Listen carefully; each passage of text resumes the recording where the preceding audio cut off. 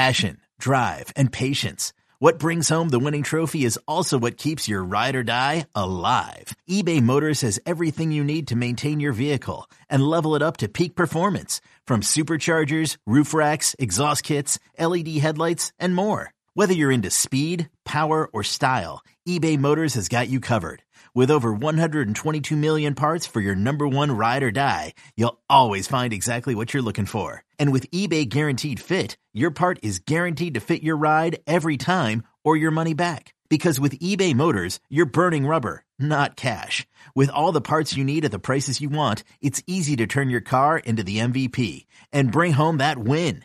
Keep your ride or die alive at ebaymotors.com. Eligible items only. Exclusions apply. Presented by T-Mobile, the official wireless partner of Odyssey Sports. With an awesome network and great savings, there's never been a better time to join T-Mobile. Visit your neighborhood store to make the switch today.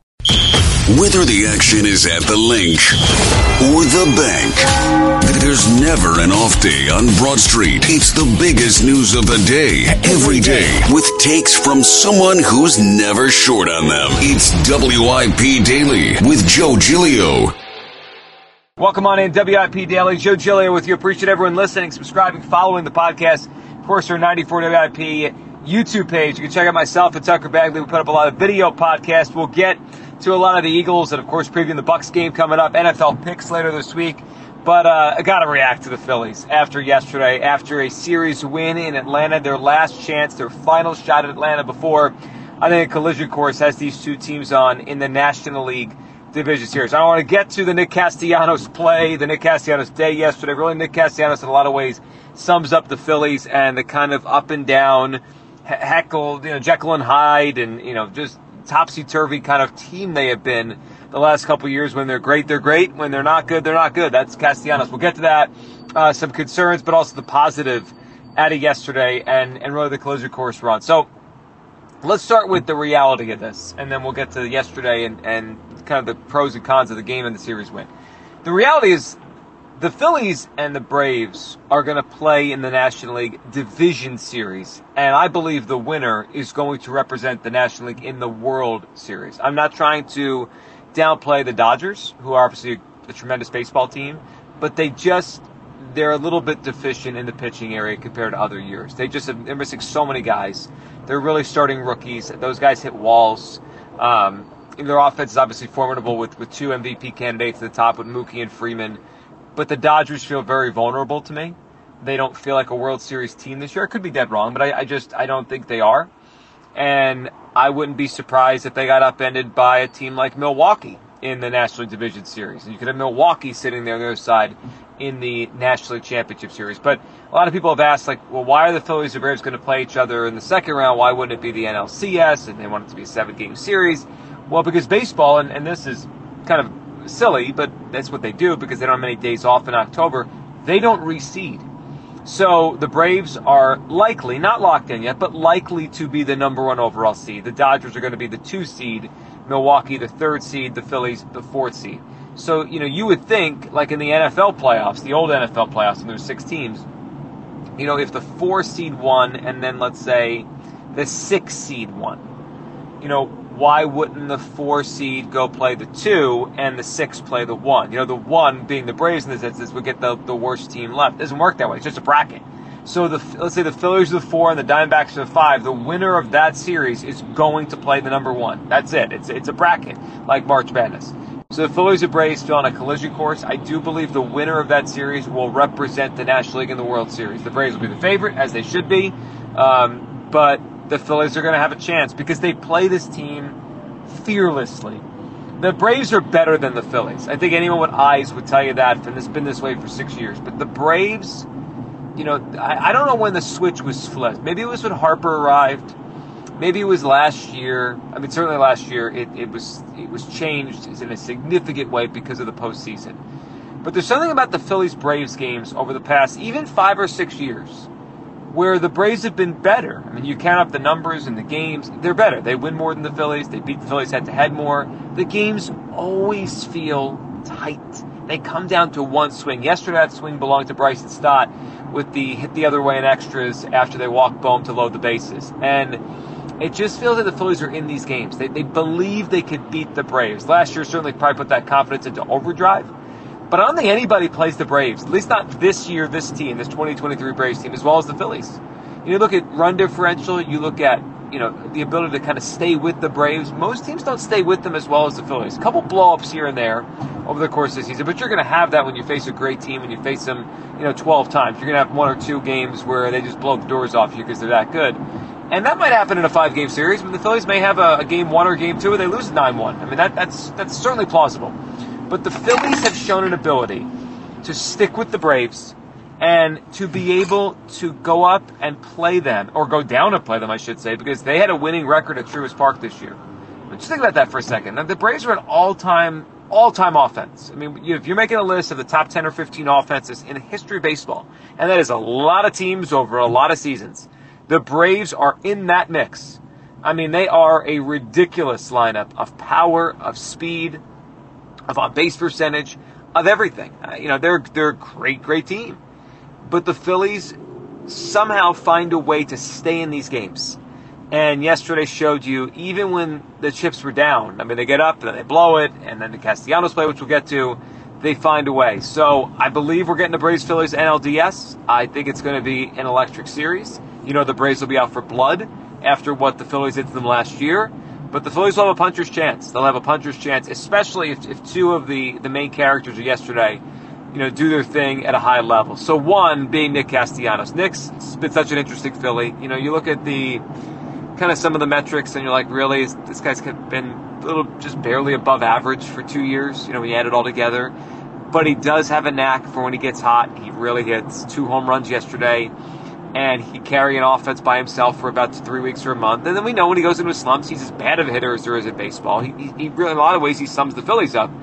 But he seems to have a knack for some sort of dramatic, and he finds his way into the mix, especially against the Braves. I mean, think about last year, the postseason, the catch to preserve a victory. And yesterday, I think everyone is sitting and watching their TV saying, don't catch that ball, don't catch that ball. And Nick Castellanos comes out and tells us he had a voice in his head that tells him to catch the ball, and then he whirls around and probably makes his best throw as a Philly. Nick Castellanos does not have a very good right fielder's arm. He just doesn't. And he lollipops a lot of throws from the outfield, and it's like, that's this guy's arm strength. That was a great throw yesterday. I mean, that was a tremendous throw from a tough angle, spinning around. It's just a crazy play by Castellanos to nab former Philly Luke Williams at the plate to get that thing to extra so the Phillies could do their thing and win a ball game. So, if Castellanos is heating back up, it goes a long way because, this lineup, they have so much depth, but they need to get more than just a few guys going at once. This thing has really started to roll since the beginning of August because they got Schwarber, Turner, Harper going. All right, boom. They got the top 3.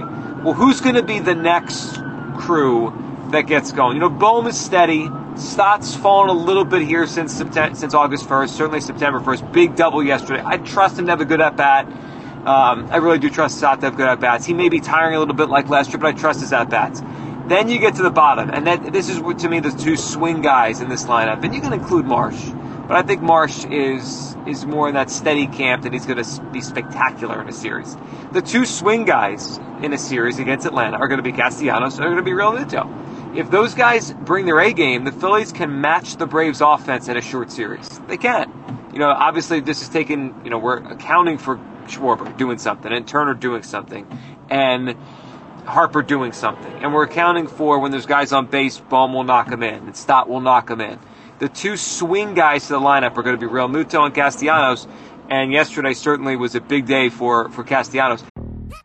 Yo, Trey. Kevin, what's up, man? I've been thinking, what would have happened if the NBA never vetoes the Chris Paul trade to the Lakers and we get CP3 in the same backcourt as Kobe in LA? Well, you get a very happy Jack Nicholson for sure. And the Lakers probably win a bunch more championships. CP3 finally gets a ring or 2 or 3, and the Kardashian empire is forever altered. What did you just say? Hey, everybody, I'm Trey Wingo. And I'm Kevin Frazier, and we're teaming up on a new weekly sports podcast from Wondery, Alternate Routes. As former SportsCenter weather anchors and current sports obsessives, we're consumed by all the what-if questions that make being a sports fan so excruciatingly fun. If you're like us, then you also live and die on the fallout from every drop pass. Or play call. Each week on Alternate Routes, we'll take a flashpoint in sports, break down what actually happened, then explore every alternate scenario and the ripple effects it would have caused. Follow Alternate Routes on the Wondery app or wherever you get your podcasts. You can listen early and ad-free right now by joining Wondery Plus.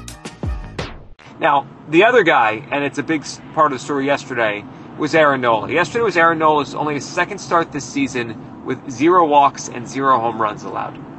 And that's why Aaron Nola was so successful yesterday. Sometimes we overcomplicate this. We're talking about changeups and fastballs and corners and up and down. Sometimes we overcomplicate pitching. If you are a quality pitcher and you have good stuff, and you can miss some bats, which Aaron Nola obviously qualifies for all those things, and you don't walk anybody, and you don't allow home runs, I don't care who the opposing offense is, they're going to have trouble scoring a lot of runs against you because you're not giving them free passes. You're not giving them instant runs. You're making them string together 3-4 hits in a row when you have the ability with your arsenal to get strikeouts. It's really hard to score. That's what, when Aaron Nola's been at his best, it's been really good command, and it's been keeping the ball in the yard. And this year he's done neither at a super high level. He just hasn't been as sharp, and certainly whenever he gets hit, it just feels like a long ball after long ball after long ball, especially against this Braves team. So for Aaron Nola to go down there and do that, it's very encouraging. He wasn't perfect. There was a ball that was hit, and if it was fair, it's probably gone. But it wasn't. It wasn't gone, and it wasn't fair. It was a foul ball. So you count that as a strike, and you move on with your day. If Aaron Nola can channel that against the Braves, the Phillies have a real puncher's chance to beat that team, get back to an NLCS, and I believe get to a World Series. It's funny how on a team that is going to win, in the upper 80s again, and be a playoff team, and have Red October again, just little things will make the biggest difference between whether or not they can make a real run again through October, or is this thing it gets cut short a little bit earlier. And I think a lot of people wish that the playoffs were different, in terms of the format, because the Phillies-Braves NLCS would really be incredible. I do think right now they have the two best combinations of things in the NL. And again, it's not to discount the Dodgers, because the Dodgers are an incredible organization. I just think there's some weakness to all when you lose that many pitchers. I mean, really, they lost Dustin May, they lost Julio Urias, they lost Walker Buehler, who really hasn't been there all year, but kind of was making his way back. I mean, they're counting on Lance Lynn, they're counting on rookies. It's a lot to ask. They're counting on old Clayton Kershaw, who at this stage of his career probably should be a team's 2, and they should have a higher end 1, which I think they thought they would with Urias or Walker Buehler the last couple of years, and just things didn't work out with injuries and whatever. And obviously Urias is in legal trouble off the field, but it feels like Phillies Braves will decide the National League and decide who's in the World Series against the Astros or the Mariners or maybe the Baltimore Orioles. Like one of those teams will probably be on the other side of this thing in the World Series. Phillies have a real shot. Now, if there's one other concern that didn't make me feel good yesterday, it would be the bullpen. Because the Phillies, they just feel an arm and at times a bat short. Castellanos and Realmuto can make up for the bat being short. But they certainly feel like an arm short. Wheeler, Nola, Ranger, they'll roll those guys out there. I can't believe they might have to throw out Taijuan Walker in a playoff game, though I guess right now that's going to just be what they do, and they're going to cross their fingers and have the bullpen ready. But the bullpen is really where it feels like they're missing an arm. I think Dave Dombrowski missed the boat there by not getting another guy. I have not trusted Gregory Soto for 1 second this season. I just don't trust that guy. I like Alvarado. He hasn't been as sharp or as good since he came back from the injured list a couple times this year, but I'll put the ball in his hands. Kimbrel's going to be a high wire act, but you put the ball in his hands because it's the best you got. And Hoffman's been a revelation. I mean, a revelation, one of the best moves Dombrowski's made as a Phillies executive. So you have 3 guys you could put the ball in their hands and say, go get him.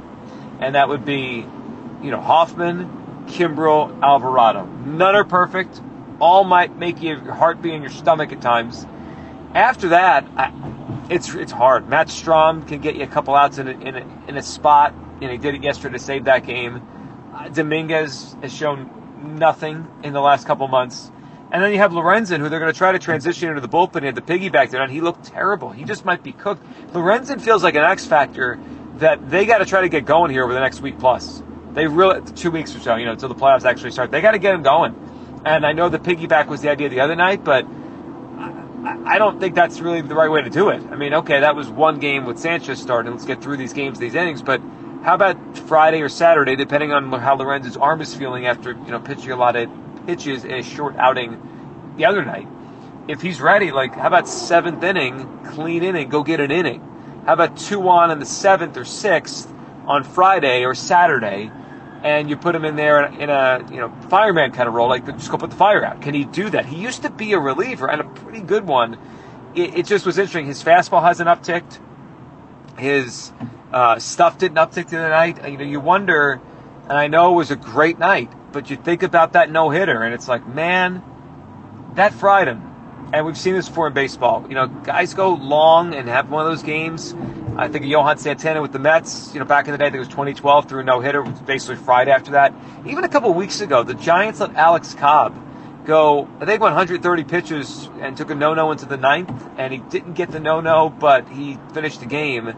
And he's been pretty bad since, and now on the injured list. It's just, we try to pretend this stuff doesn't matter, and then you give the guy a little leash, say, all right, go do something special, go do something fun, and then they're cooked afterwards. Is it worth it? And Lorenzo was the Phillies' big trade deadline acquisition. He was the guy. I mean, Castro's been a waste of time. The bat they got for Pittsburgh, it's been him.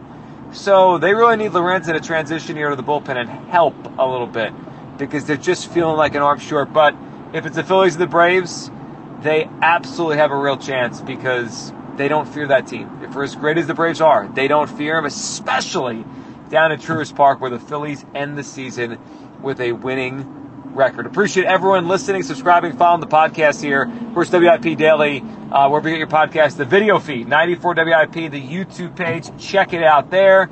Phillies, Mets for the next 4 as the Phillies get closer and closer to clinching a playoff spot. Could happen this weekend. If not, happens early next week against the Pirates. And it's about getting and making sure they have home field against maybe the Diamondbacks, maybe the Cubs, maybe the Reds, the Marlins. I don't think the Padres, but look out. They're not done yet as we record this one. Appreciate everyone listening. Have a great Thursday. We'll talk soon, as always, on WIP Daily. Thank you guys for making this part of your day.